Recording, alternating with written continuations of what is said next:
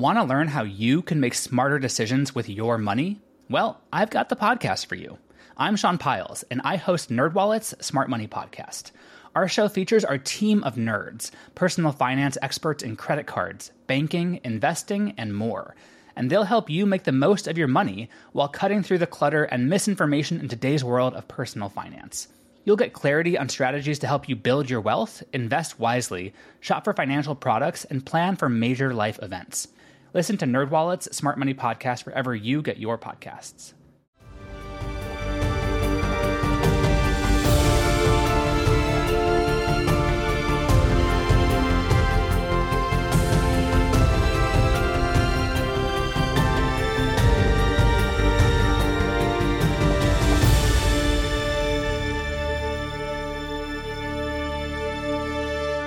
Hello everyone, Zachary here. And I'm Gabby. And welcome back to the podcast, my host. Before we begin, I just want everyone to know that the Italy trip is happening. We got the bookings that we needed to confirm the trip this weekend, so there are no more early bird spots, but you can still sign up to go with us. It'll just be full price, and we're so excited to see you guys there because the trip is actually over our 7th wedding anniversary. Which we didn't plan, by the way. That was not something that we thought was happening. We realized it this week that we will be in Florence, Italy on our anniversary with you guys. So come on, sign up. Let's have some fun. Oh yeah, this is going to be a party. Which, speaking of a party, this is one that is the exact opposite of a friendly and happy thing that we're going to be talking about here today.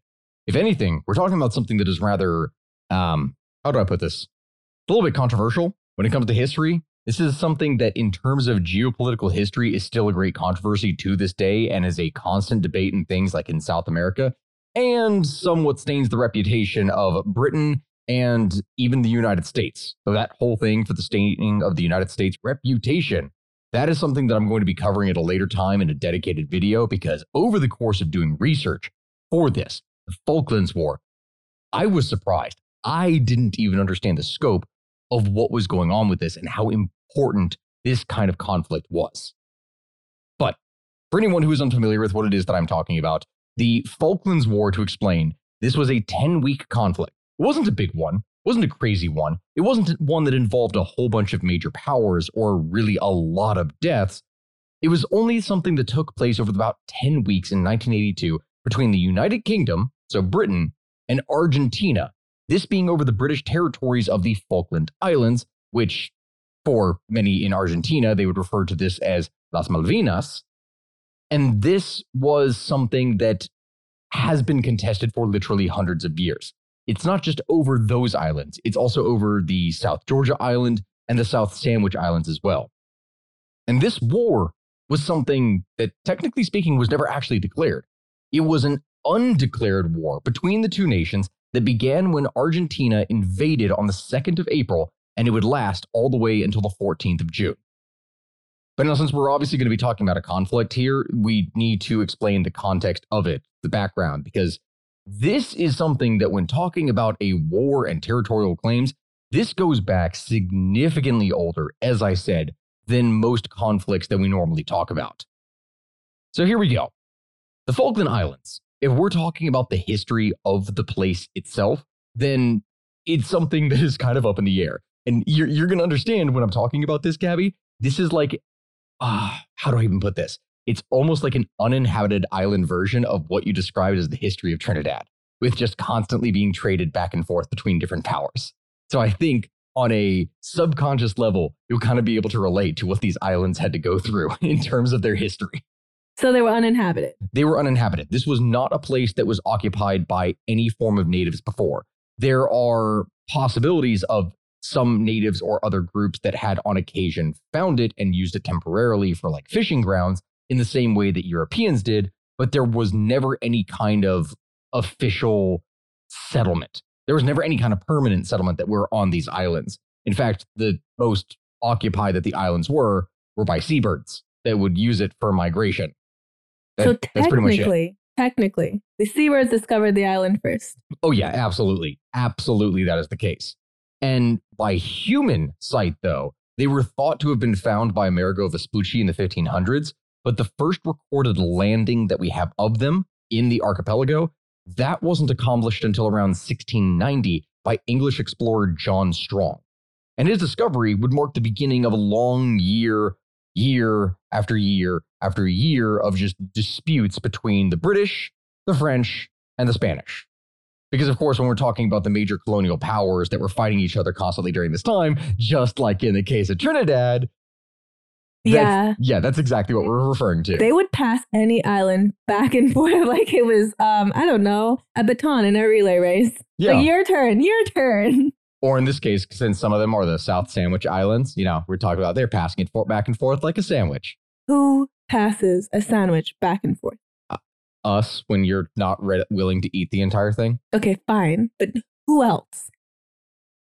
Gotcha. Okay, that's a fair point. At that point, I wouldn't really have anything else that I could answer with. And anything that I would probably get weird as I would try to grasp for straws in order to be able to answer it. Not a good thing on my part. Either way, when talking about these islands and its history here, because of the strategic location of them, which was near Cape Horn, this made it a very good possible naval base. And so the French, the Spanish, the British, all of them were disputing possession of the islands from that point onwards. The Spanish would be the first to technically move in there and really settle things in 1713 under the Treaty of Utrecht. But the French, they were the ones who would first establish a real presence there in 1764 with the founding of Port Louis. And then unbeknownst to the French, the British constructed a port, this being Port Egmont on Saunders Island in the archipelago, literally 2 years later in 1766. And the dispute over the islands then began when the two colonies discovered each other. So for 2 years, there were separate French and British colonies in this territory, and neither of them knew that the other one existed. And then eventually, they met each other and were like, what are you doing on our island? Your island? This is my island. And, well, you can subsequently guess what happened with colonial powers from then on out. They began to fight each other. I absolutely love how it never occurred to one person in history to just share. Yeah. Like, they could have divided it.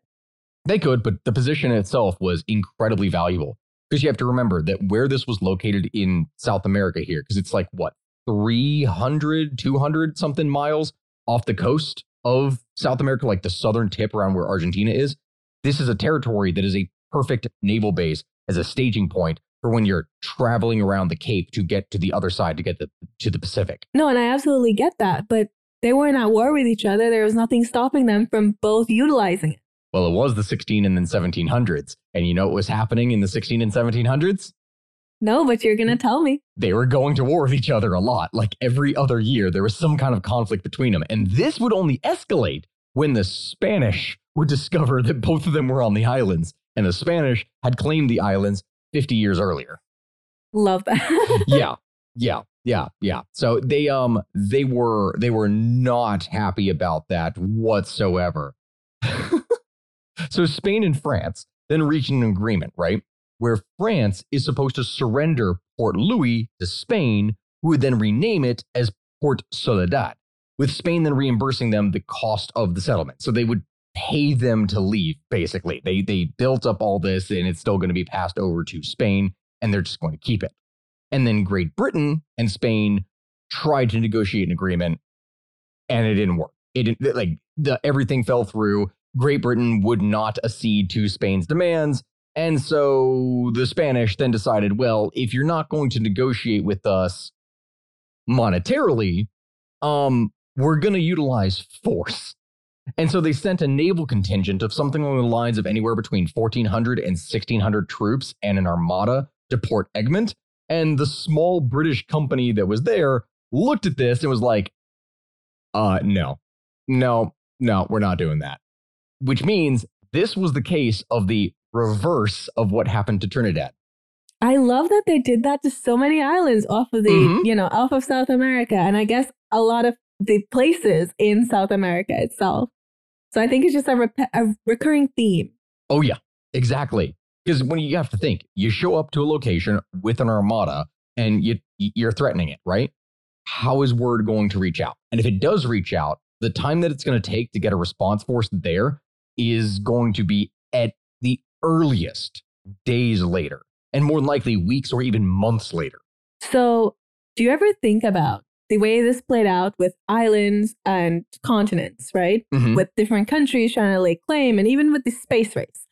Do you ever think about if we are able to go to space and find new colonize new planets, what is going to happen? Oh, that's not an 'Cause if statement. That's a win. well, That is yeah, going to happen. I don't think we're all going to go up there like, we are humanity, we go as one. I think it's going to be, we are Russia, we go as Russians, we're the Americans, we go as Americans. Oh, yeah. No, And absolutely. it's just going to be like an all-out war in space. So that's why I'm like, the aliens, they will want nothing to do with us. Well, the first thing that is going to happen that they're specifically looking for is the same kind of thing that occurred back during the early days of colonization. They weren't there that were looking for territories to lay claim to and build just regular farms. They were looking for resources exactly, and strategic positions. So yeah, basically, if we were to go to space, we would all do exactly this. Yep. So we can look at this and be like, oh my gosh, it's so silly they were trading these islands back and forth. But no, we do probably the exact same thing for strategic positions on other planets. There's all kinds of different materials that are extremely rare on Earth, but we need for everyday things, like for semiconductors and other things. So if you're looking for materials in space, that's going to be the next level of competition between nation states. Is once we have proper mining technology for asteroids or other things, people are going to be going up and trying to take the resources from these in order to be able to bring back to Earth. And who knows what that will do to markets? Who knows what that will do to international competition? Who knows what we'll see? Interesting. I don't know. I love how history just repeats itself. Oh, yeah. Yeah. That's one of the things that we tend to see here over and over again, which is why whenever I and you know what happened next, I get this little smug look on my face because you know exactly what is going to be happening. Everything is going to be a repeat of the previous crap that has already happened.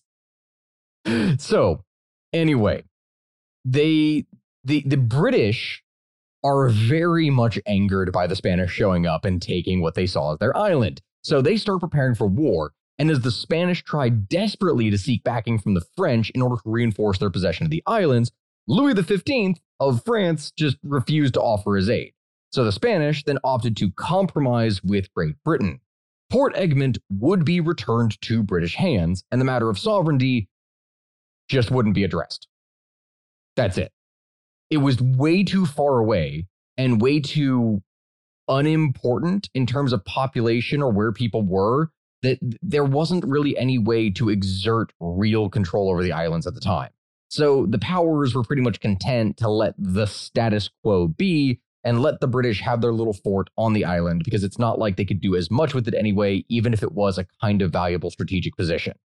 There's just really no way to fight over it, and they weren't going to be sailing halfway across the world to fight over just a little rock that literally had nothing on it. The only thing valuable about it was its position. That's it. Hey everyone, Sakuya here, and before we get back to the show, I would just like to thank today's sponsor, eBay Motors. eBay Motors is here for the ride. Remember when you first saw the potential, and then through some elbow grease, fresh installs, and a whole lot of love, you transformed 100,000 miles and a body full of rust into a drive that's all your own? With over 122 million parts for your number one ride or die, you can make sure that your ride stays running smoothly. Brake kits, LED headlights, exhaust kits, turbochargers, bumpers, whatever your baby needs, eBay Motors has it. And with eBay Guaranteed Fit, it's guaranteed to fit your ride the first time, every time, or your money back. Plus at these prices, you're burning rubber, not cash. Keep your ride or die alive at ebaymotors.com. Eligible items only, exclusions apply. So they would leave it as the status quo. But the British colony would over time stick out and continue to be a small holdout from this very hostile mainland of South America that was still Spanish dominated. Indeed, what ended up happening is that the British found themselves under immense amounts of pressure because around the same time that all this was occurring, you had the American War of Independence. And so Britain had to withdraw their presence from Port Egmont in 1776. And because they had to leave all their forces behind and they couldn't really afford it anymore or send anyone down, they left a plaque. Like they literally just left behind a plaque scrawled in that said, hey, this is British. This is ours. Keep your hands off. Did it work? No.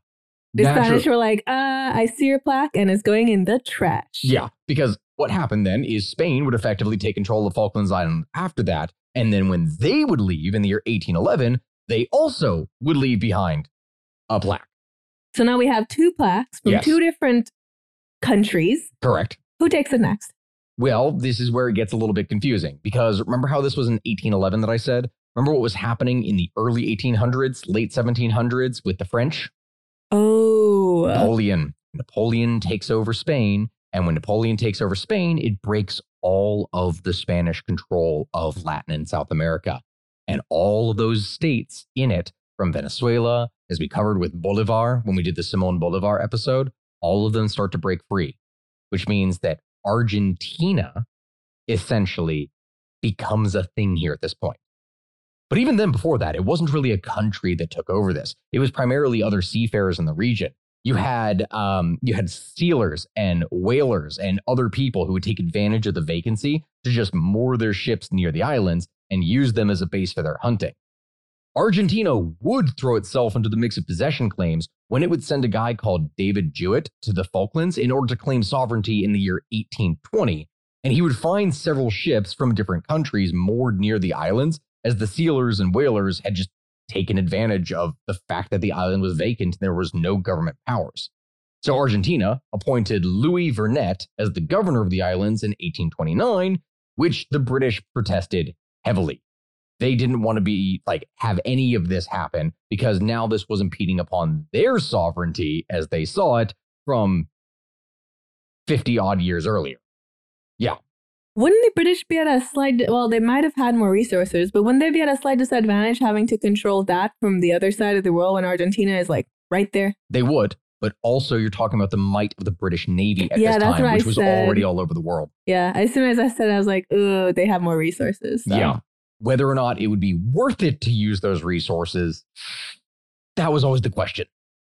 That was always the debate, was whether or not it would ever actually be something that you really want to sail halfway across the world to fight over a windswept rock. Would you? And that would be one of the justifications. Well, I don't want to spoil it necessarily just yet, but that would be one of the things that would lead to the war in the first place, was Argentina thinking, yeah, there's no way they're going to fight over these rocks. Ooh, and then they decided to fight over the rocks. Yeah, underestimating the British will to fight over land. Yeah. Yeah. So the British, though, were not the first ones to be pissed off by this. Argentina ended up stepping on the Americans' toes at this point. Because remember, America is free and it is very keen on economic relationships and trade. And it has ships pretty much everywhere that are involved in varying trades. And so when Governor Vernet would seize U.S. seal hunting ships during a dispute over fishing rights, this would piss them off so much that the U.S. would express their displeasure by sending a person called Captain Silas Duncan and the USS Lexington to go down and destroy the Argentinian settlement there in 1831. Duncan would show up. He would take the entire population of the port, which was recorded as being around 40 people, including Vernet, aboard his boat. And then he declared that the island was, quote, free of government. He declared anarchy. No one was in charge of this. He basically told him, you're not the governor. Screw you. No one owns these. Bye. Except he didn't say bye, because he then took the entire population of the Argentinians who were there prisoner and sailed back to Uruguay. He took them prisoner. Yeah, there was only 40 of them. Wow. Yeah, that was the entire population of the Argentinian contingent on the islands, was 40 people. Don't let them hear about port protection in Alaska. Oh, yeah, I know. With the thing we were just watching. Yeah. So Argentina would attempt to try and regain control of the Falklands. But at that point, with, it being a state of anarchy, these were pretty much dominated by pirates and escaped convicts from a failed penal colony that had existed nearby. And so it didn't exactly go well for them. It didn't work out at all, right? Fast forward a little bit of time. Year is 1833. It is nearly 60 years after the British have left the Falklands. And do you know what they decide to do? What'd they do? Come back. Because the British are never, as you said, going to leave some land behind. They're always going to come looking for their slice. Especially if it was a strategic point, they probably realized, hey, this is going to be super useful to us if we could just get control of it. They probably revisited it when they were trying to plan some other mission. Correct. Exactly. And so the settlers who were living on the islands were basically allowed to live and let live. That's it. They weren't going to be kicked off. They weren't going to be taken prisoner. They weren't going to be anything. They would be allowed to remain. And the British would instead then go and build a naval base at Stanley, which is another one of the locations inside of the archipelago.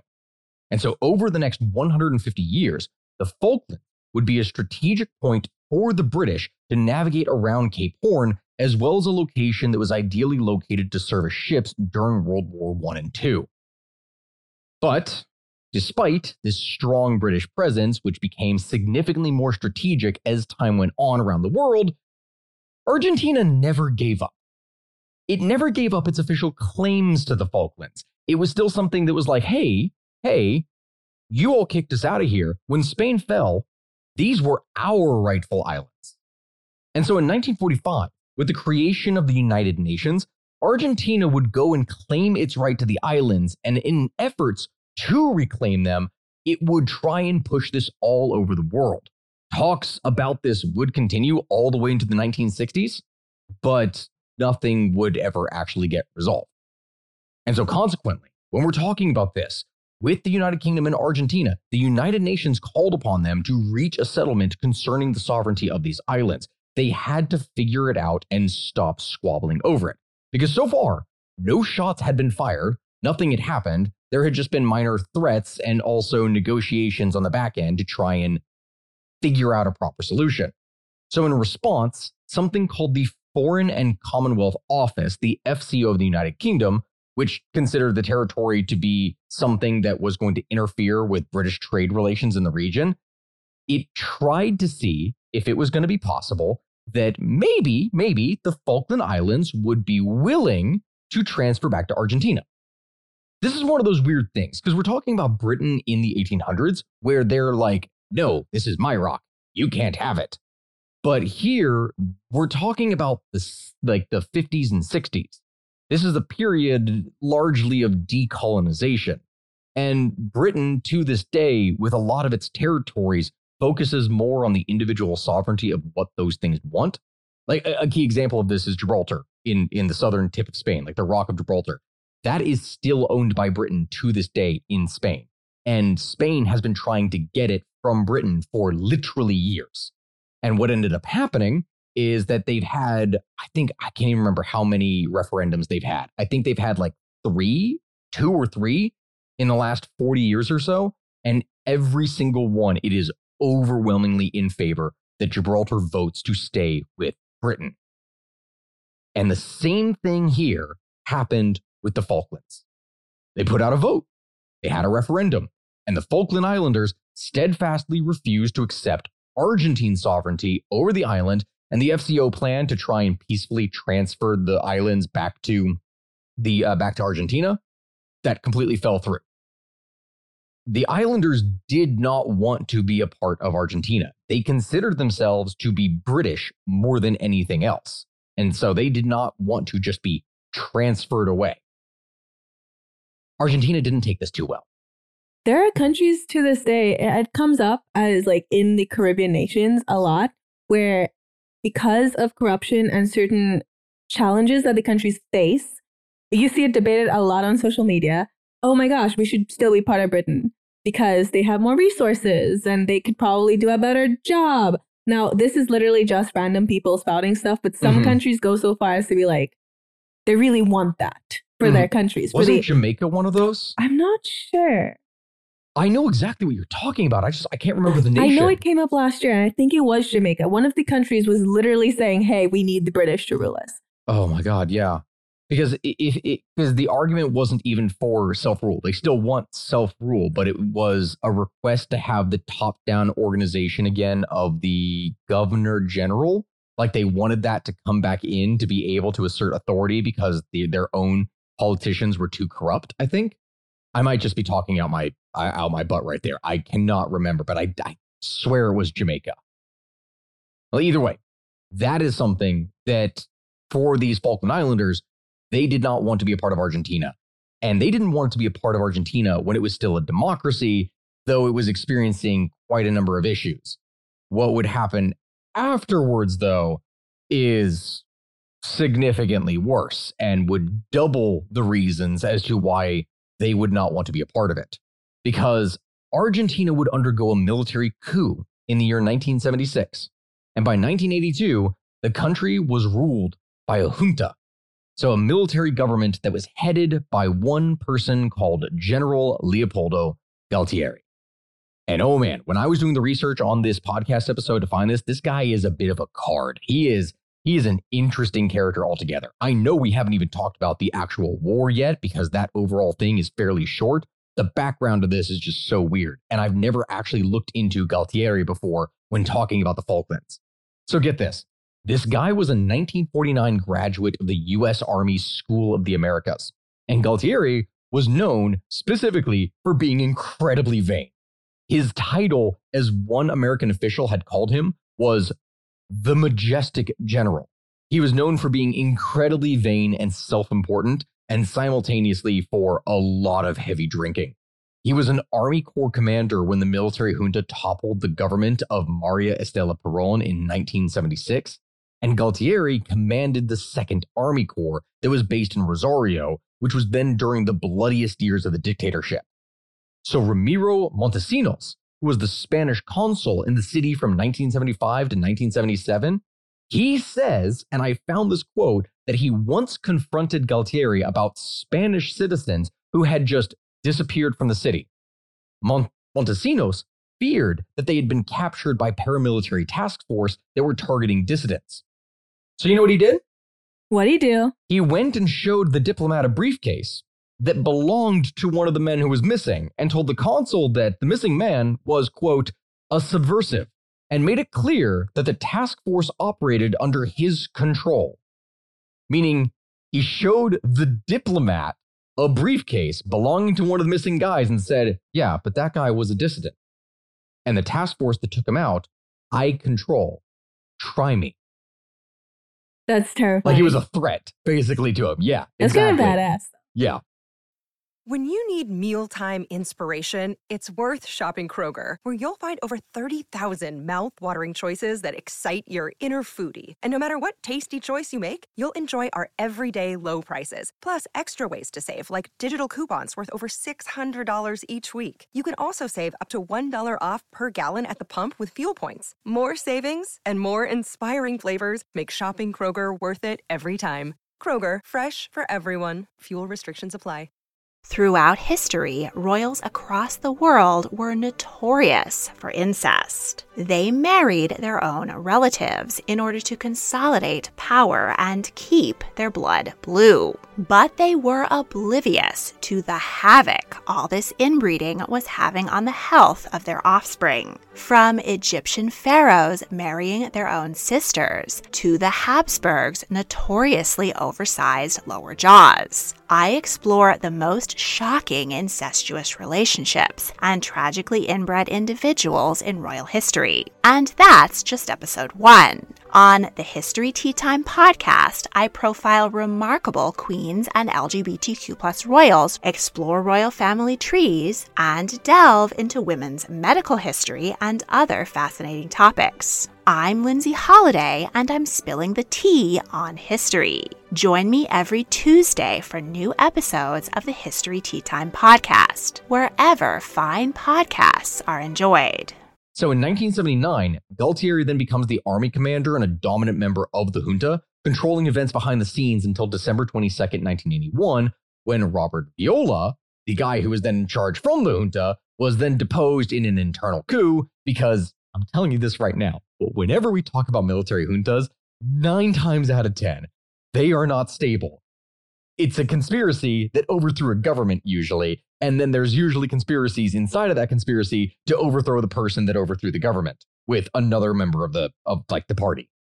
That always ends up happening every time. So this guy now gets deposed, and Galtieri becomes president. But things do not get better for Argentina. It gets worse.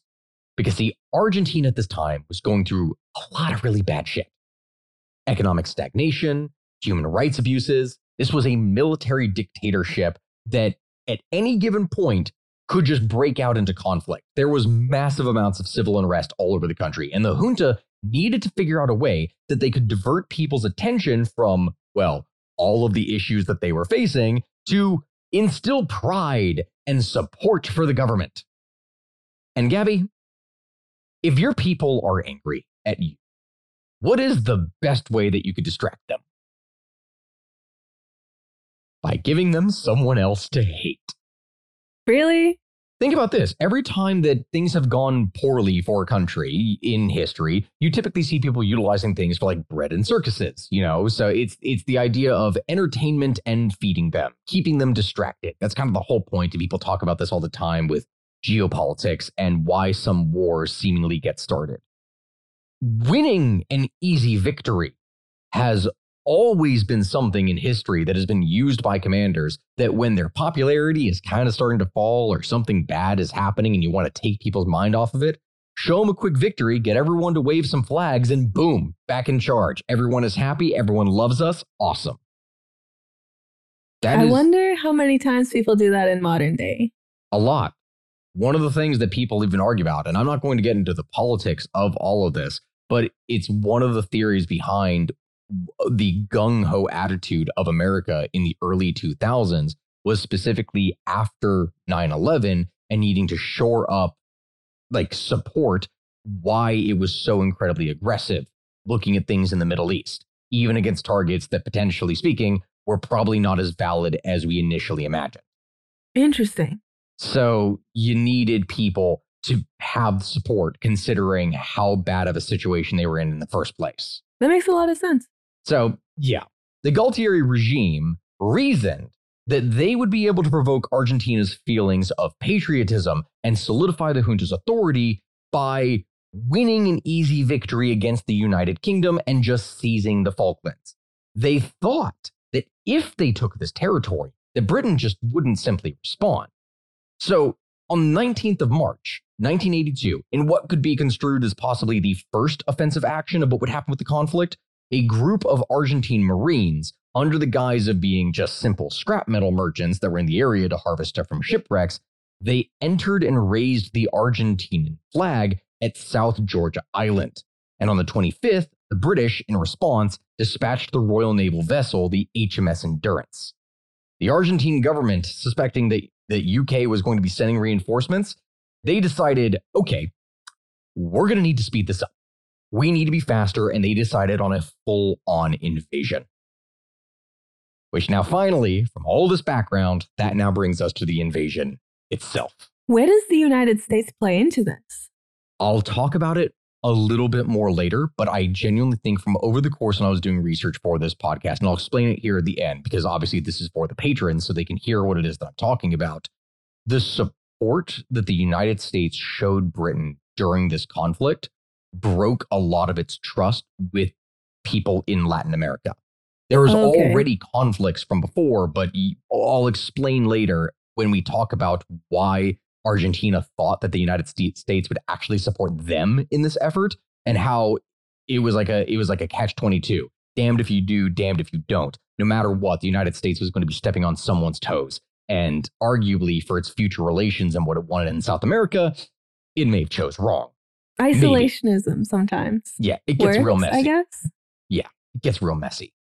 So on the 1st of April, 1982, the Argentine forces launched Operation Rosario, which began with the disembarkation of the destroyer, the ARA Santisma Trinidad.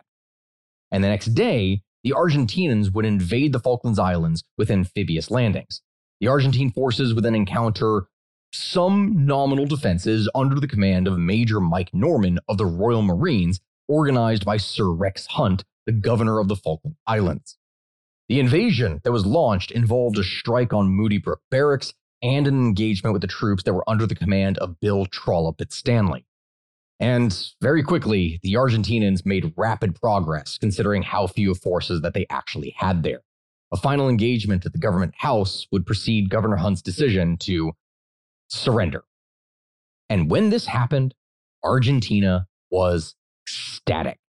Thousands of people flooded into the streets and crowded the Plaza de Mayo in Buenos Aires to cheer Galtieri and the government, and glory to Argentina that this was the grand victory that they needed. Finally, the Falklands was back in their hands.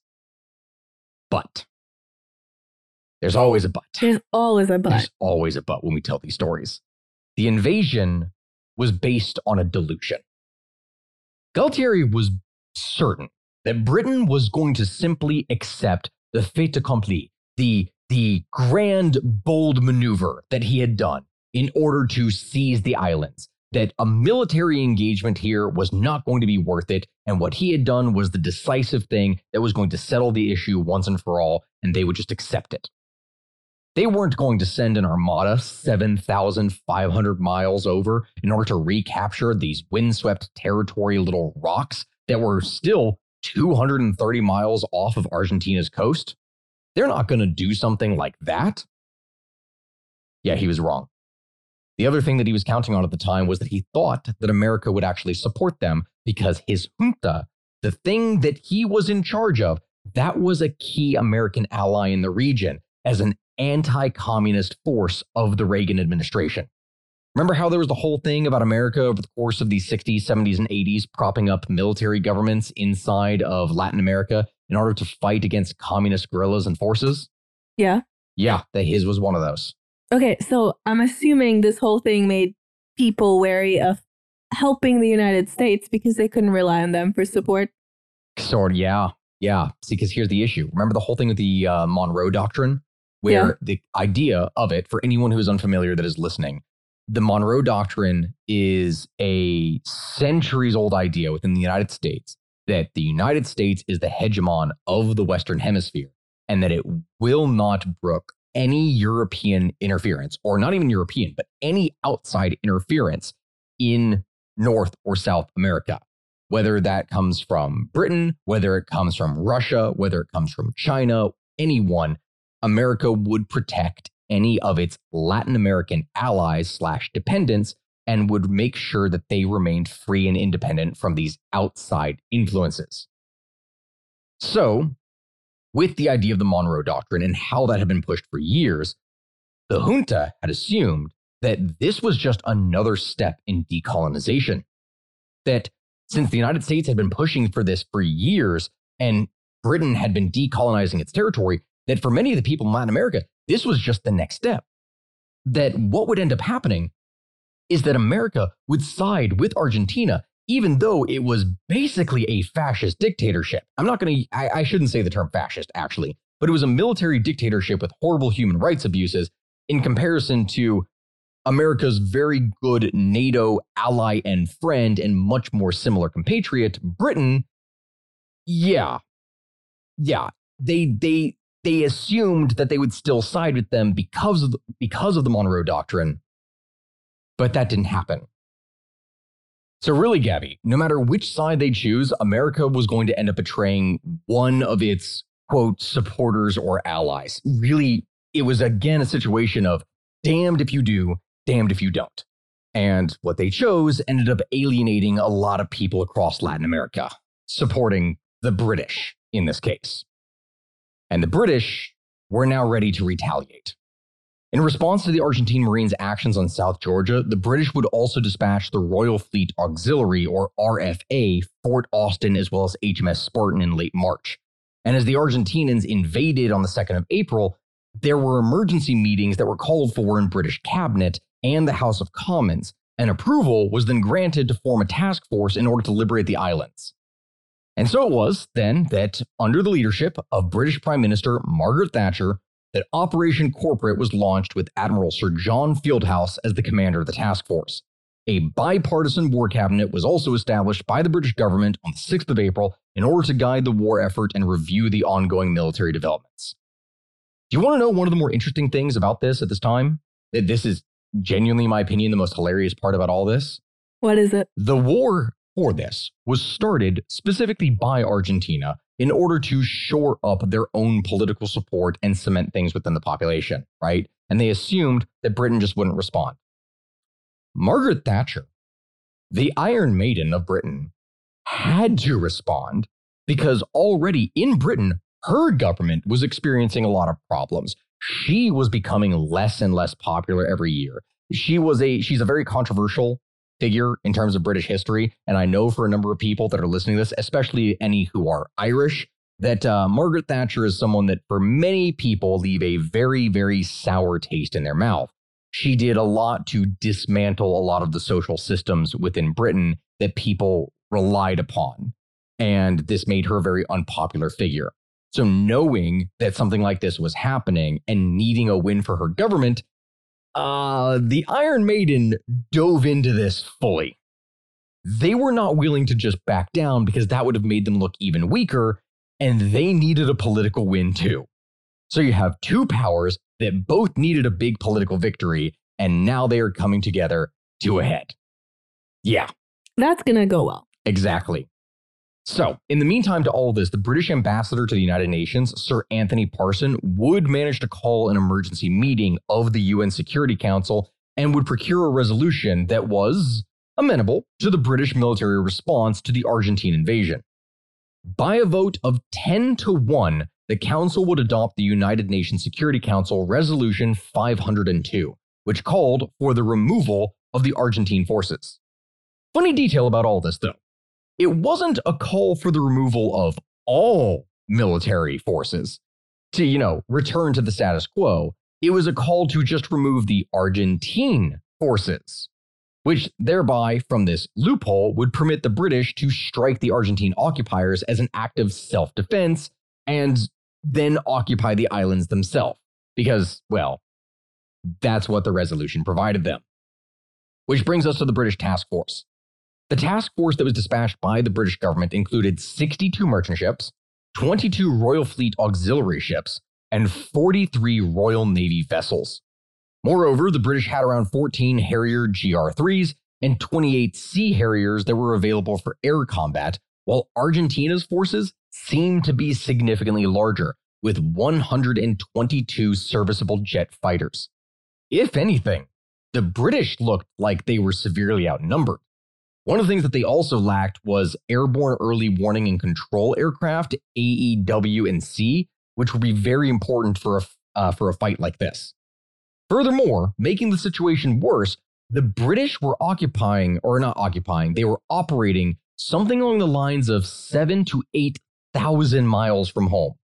So an assessment from the US Navy concluded when they were looking in on this, like, hey, the British counter-invasion is just not going to succeed. Looking at this from the outside world, yes, Britain had the more advanced forces, but considering the logistical issues that they were facing, the United States didn't really think that they were going to be able to succeed. But history is always a little bit more complex than that, and every good plan that one has, even as foolproof as you may think that it is, will always hit the fan and turn to shit the moment fighting actually starts. That's one of the stories of whatever happens whenever a conflict actually breaks out. So the Royal Air Force manages to establish an air base of RAF on Ascension Island by mid-April. And around this time, the Naval Task Force also arrives at Ascension in order to prepare for the war. The British Task Force, during its travel southward, was then shadowed by an unarmed Boeing 707 aircraft of the Argentine Air Force, and though some of the aircraft were intercepted, none of them were attacked because at this time, there was still the possibility that a diplomatic solution was going to be able to be reached. They were trying to still talk with Argentina to see what was going to happen and if they could resolve this peacefully. But no.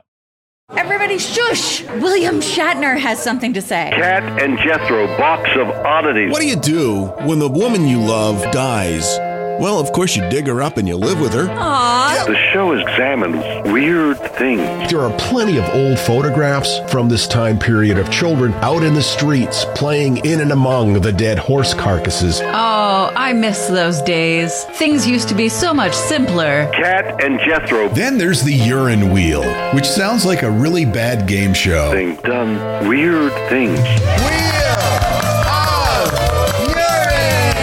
Cat and Jethro, box of oddities. That is really mysterious. Join Cat and Jethro Gilligan Toth for the strange, the bizarre, the unexpected, as they lift the lid and cautiously peer inside the Box of Oddities. The Webby Award-winning Box of Oddities podcast from Airwave Media. This then leads to the Total Exclusion Zone, the TEZ. So on the 12th of April, 1982, the United Kingdom declares a maritime exclusion zone, or MEZ, covering a circle radius approximately 230 miles from the center of the Falkland Islands on the 12th of April. The British government indicated that any Argentine warship or naval auxiliary that entered the MEZ was going to be attacked. On the 23rd of April, they expanded this, probably in response to the use of the Boeing 707 aircraft by Argentina to shadow the task force. They clarified that any Argentine aircraft or ship that was considered to be a threat to British forces anywhere would be attacked. And this was updated further on the 30th of April when they would declare a total exclusionary zone, which covered the same area as the MEZ. And this means that any aircraft, no matter what it was, what nation it was a part of, anything, if they were in the zone, they would be attacked. Exactly. They were declaring it a war zone. Yeah, this is a little overkill. Mm-hmm. They were trying to keep all outside forces and make sure that the Argentinians couldn't sneak in forces or other things disguised on other ships. Oh, yeah, I understand why they did it. It was very smart, but still, wow. Yeah. And so finally, on the 7th of May, 1982, the British government would further extend the TEZ to include an area within 14 miles of the Argentine coast. It wasn't just about the islands at this point. They were going to make sure that any Argentine forces that left shore were going to be attacked if they even tried to move towards a position where they could potentially reinforce. Which brings us to South Georgia, not even the Falkland Islands at this point. What we saw here was Operation Parakeet to recapture the South Georgian island, and this was carried out under the command of Major Guy Sheridan. The South Georgia force would comprise of Marines from the 42nd Commando and troops from the Special Air Services, the SAS, as well as the Special Boat Services, the SBS. The SA troops would land on the 21st of April, and then British forces would launch a strike on the 24th of April. And after devastating the forces there at the time, they were able to seize things rather quickly, including taking out an Argentine submarine, the ARA Santa Fe, on the 25th of April. Major Sheridan would take his 76 men on a forced march and would succeed. Following a naval bombardment demonstration by the Antrim and Plymouth, which were two Navy vessels, the Argentine forces would surrender without resistance. There was simply nothing that they could do at the time. British forces at South Georgia then sent a message back to London that, quote, the white ensign flies alongside the Union Jack in South Georgia. And Margaret Thatcher would break the news to the public, asking the people of Britain to, quote, congratulate our forces and the Marines. It was the first victory for Britain. What followed after this was something called Operation Black Buck.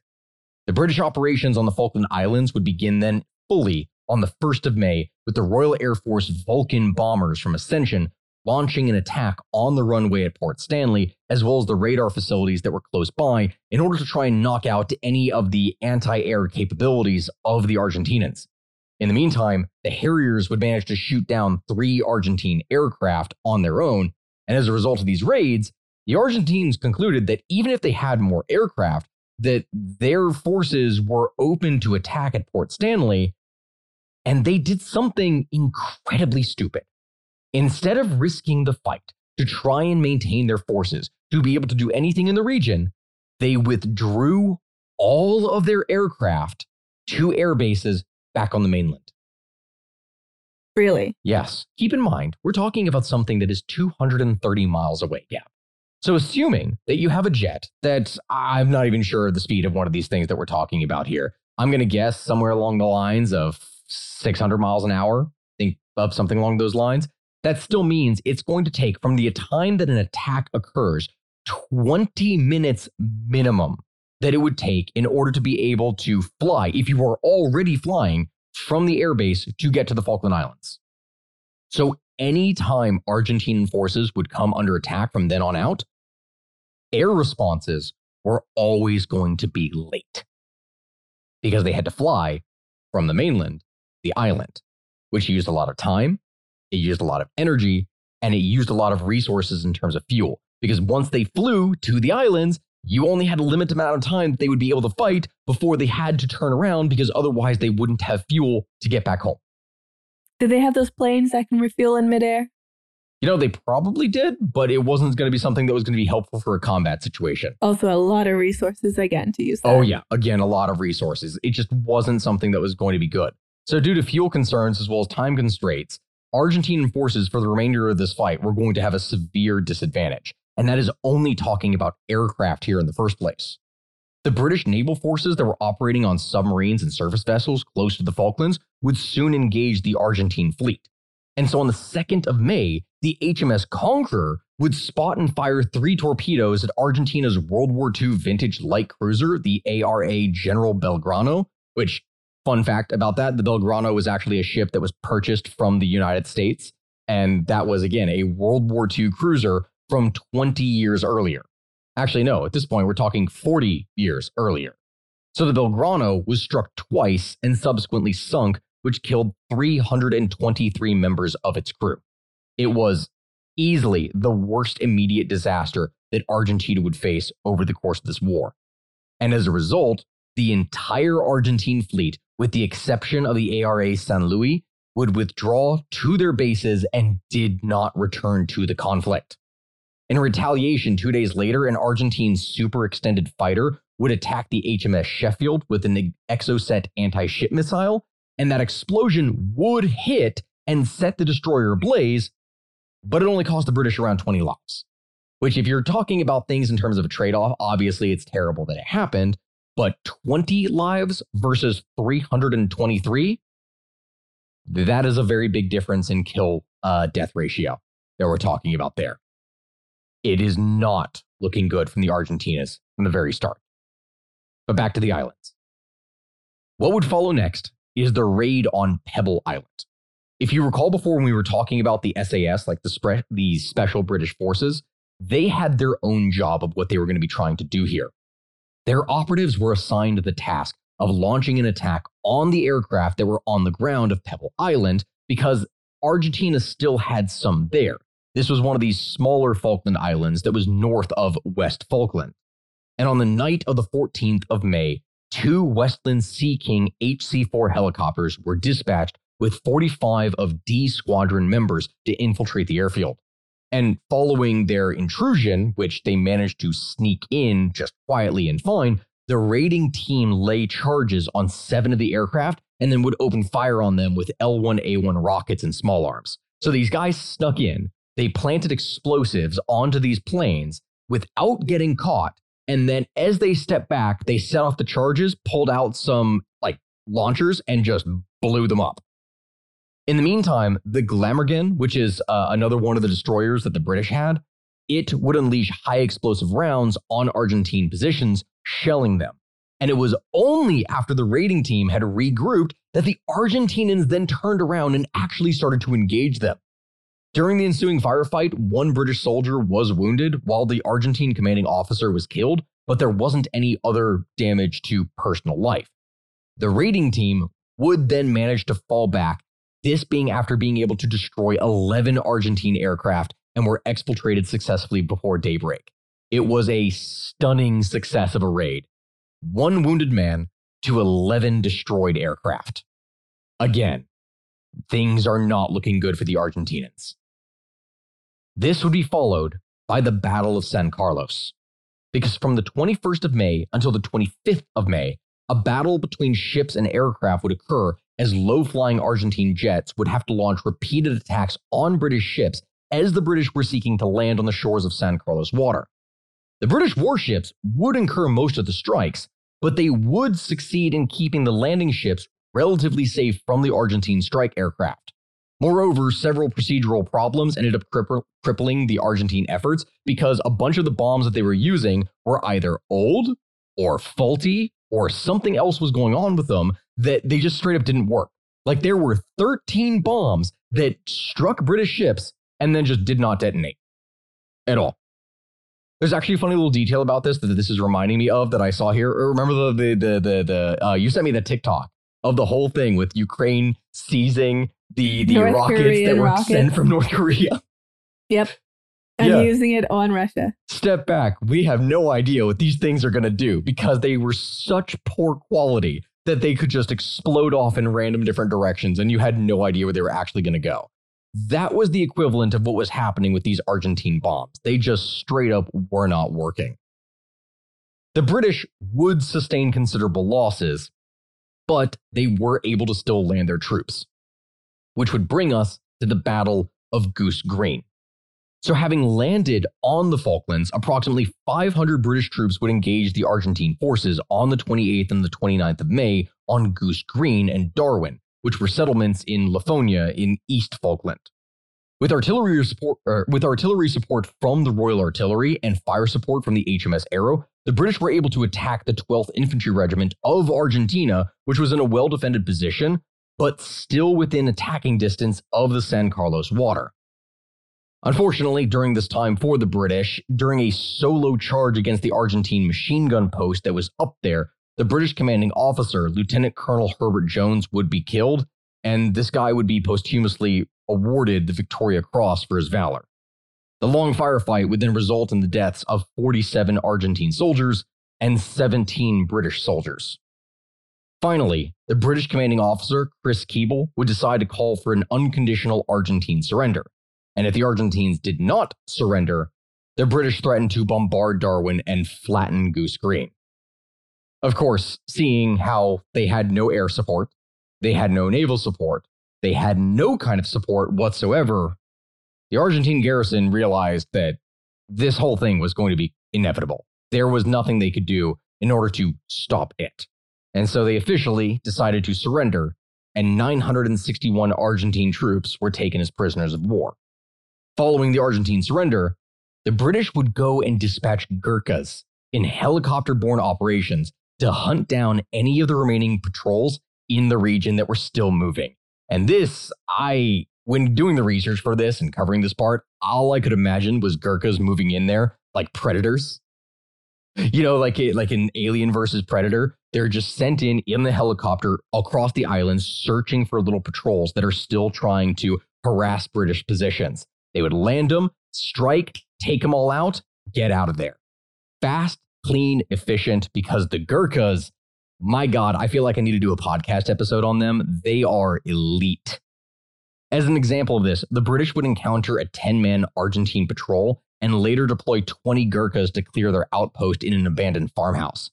The spot was designed as an ideal place which they could actually launch SA-7 missiles at British aircraft and still be kind of protected, which is then the assault on Mount Kent. In the meantime, 42 commandos would decide to enter Mount Kent by helicopter, while Argentine commandos as well as blowpipe surface-to-air missiles would be transported to Stanley on the 27th and the 28th of May. And during the week that would follow, you'd have intense patrol battles. Not major fights, not anything that would break out in terms of large-scale operations, just small, quick, intense patrol battles between small groups of forces that would be fought over and over again, with the British forces comprising of the SAS and the 3 commando brigades Mountain and Arctic Warfare Cadre, and the Argentine operation incorporated extensive helicopter use to try and support the patrols, and it didn't work. See, here's the thing. Helicopters, at this point, when you have no air support, you have nothing that is able to take out any of the enemy troops that potentially have anti-air missiles, you're talking about something that is basically going to be a sitting duck. And so on the 30th of May, from the vicinity of Mount Kent, the SAS would fire an FIM-92 Stinger surface-to-air missile and destroyed an SA-330 Puma helicopter, killing all 6 Argentine special operators on board. The Argentine Special Forces, much like all of their regular forces, they were losing the fight.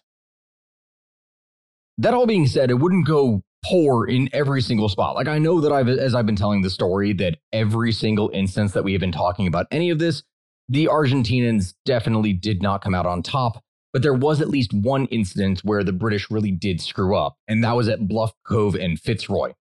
Because what ended up happening here is that Argentine airstrikes against the British Navy would continue over this time period, claiming around 56 lives. And on the 2nd of June, a small group of 2 para were moved into Westland Scout helicopters to Swan Inlet House.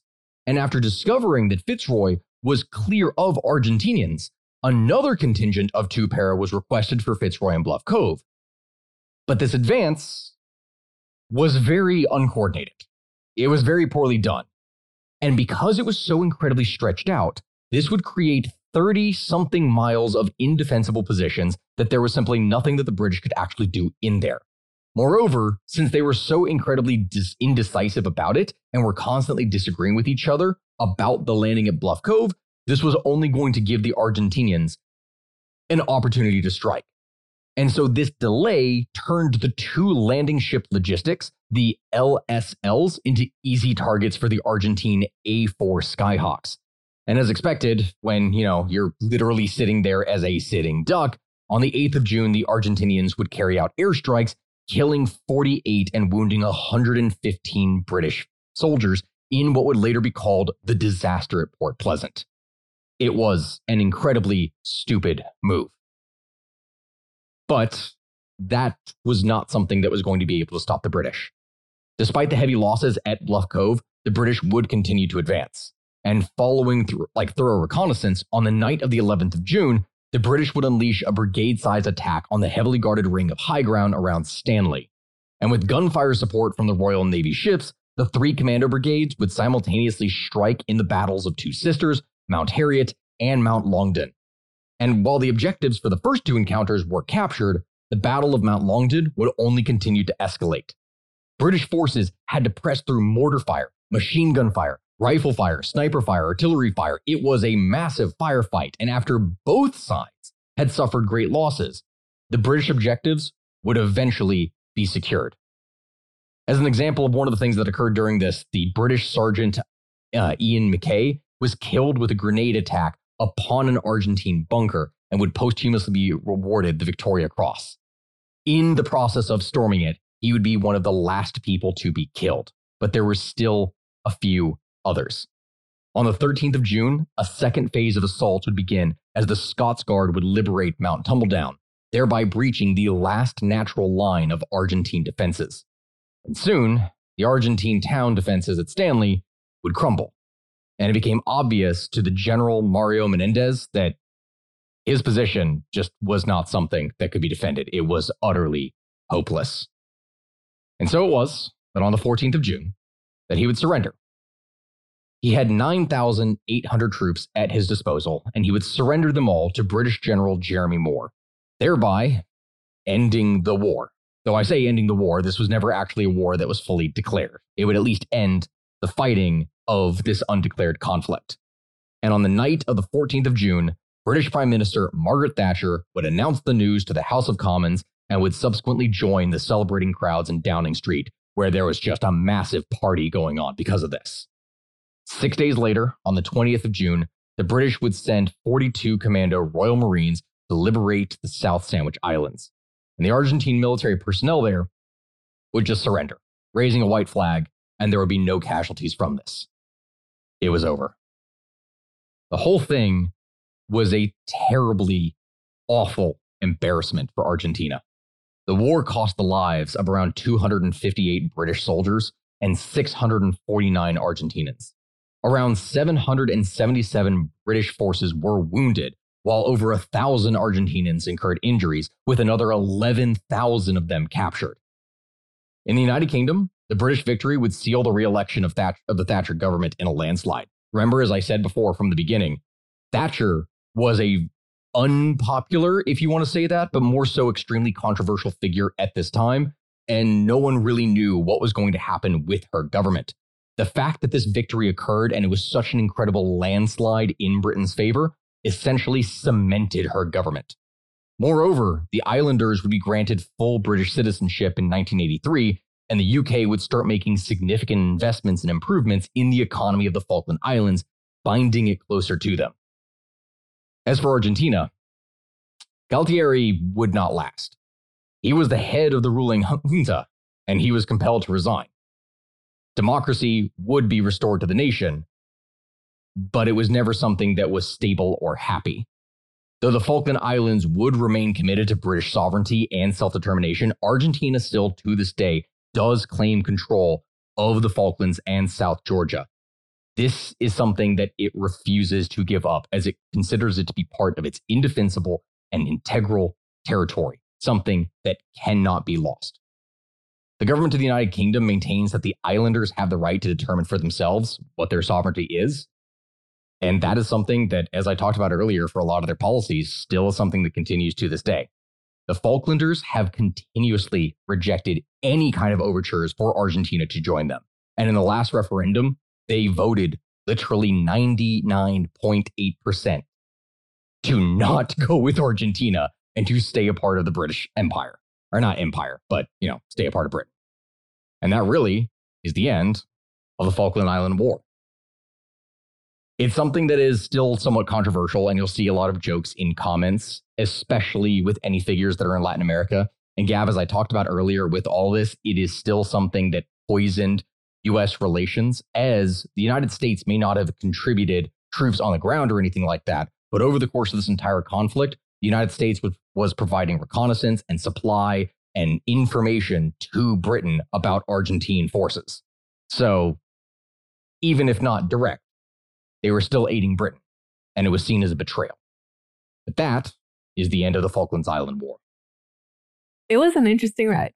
Yes, it was. I didn't have much to say because I didn't want to interrupt the flow of the story. Well, truth be told, in the background, it's something that it makes a lot of sense where we're going back and forth talking about things. But after that, going into immediately the sequence of events, unless something really stupid happened, it's just battle, battle, battle, battle, each and every single thing occurring in this. And I get that. Everyone, thank you very much for listening. I hope you all really did enjoy the episode. I apologize if at any point over the course of this, I messed things up in terms of pronunciation. I was trying here, but at different points, I may have slipped. Okay, so before we go, we have to include our family history. And this one was sent in by Sophia. And she says, "Hi, I adore your podcast. It's my go-to for any time I want to listen to something. I know you tell family histories on the podcast, so I thought I might try and get mine told. This is a story of my great-grandparents, Camilla and Frederick Flanagan. Camilla was an independent woman in the 1950s to 60s, being unmarried and with a job as a teacher in her 40s. She was born and grew up in Whitby, Ontario, but worked in a town. I have completely forgotten the name of the town, so now it is The Town, at a Catholic school. She met my grandfather and they fell in love, and he was also in his 40s. He grew up in Nova Scotia and was previously married to a woman, but this marriage was very short-lived because he came home one day to find her, quote-unquote, entertaining men, but not in the good way. He later hold on, men? Like not just a man, but men? Yeah, it says entertaining men, not in the good way. So he later moved to Ontario where he met Camilla. He was at the age to be enlisted in the military during the Second World War, but he had such poor eyesight that they wouldn't let him in. He later also developed cancer in his eye and had to have it removed. Oh, that's so sad. When the two fell in love, they of course wanted to get married, but Camilla's father, which was my great-great-grandfather, did not approve of it for whatever reason, and he wouldn't let them get married. They dedicated to getting married, went to the priest to get married, and they completely ignored this disapproval. But the priest, who was not a nice person, according to my grandmother, told them no. And in a fit of rage, my grandfather picked up a rosary and threw it at him, which is a huge no-no in the Catholic religion. They were still very dedicated to getting married, so no matter what, they were doing it in the Catholic Church. They went to Toronto to see the cardinal, who was there. She says she's not sure why, to ask him what to do. The cardinal said to my grandparents, "Do you live in town? Do you work in town? Is there a church in town? If so, yes, get married there." So they did. They also put in the paper that they were getting married because that's what you did back then. I think even when my parents got married, you'd put it in the newspaper. Yeah. And when her father found out, he tried to sue the paper because he hadn't given his blessing. This obviously didn't work. And they had a small wedding with Frederick's sister and Camilla's sister, brother, and mother, who went in secret, and they all attended. They later had 2 daughters, my grandmother as the eldest, and lived a relatively happy life, although they had little to no connection with Camilla's family. Yeah, that makes sense. Camilla later got breast cancer and had to have it removed surgically, which back then was a terrible operation. She was still working at a Catholic school, and the awful priest that I had mentioned asked her a day after the operation when she would come back to work. She unfortunately died when my grandmother was 13.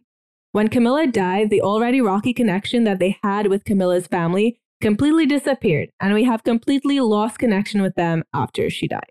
Oh, Frederick man. also died due to heart problems only 2 years later, leaving my 15-year-old grandmother to care for her and her little sister. She was 14.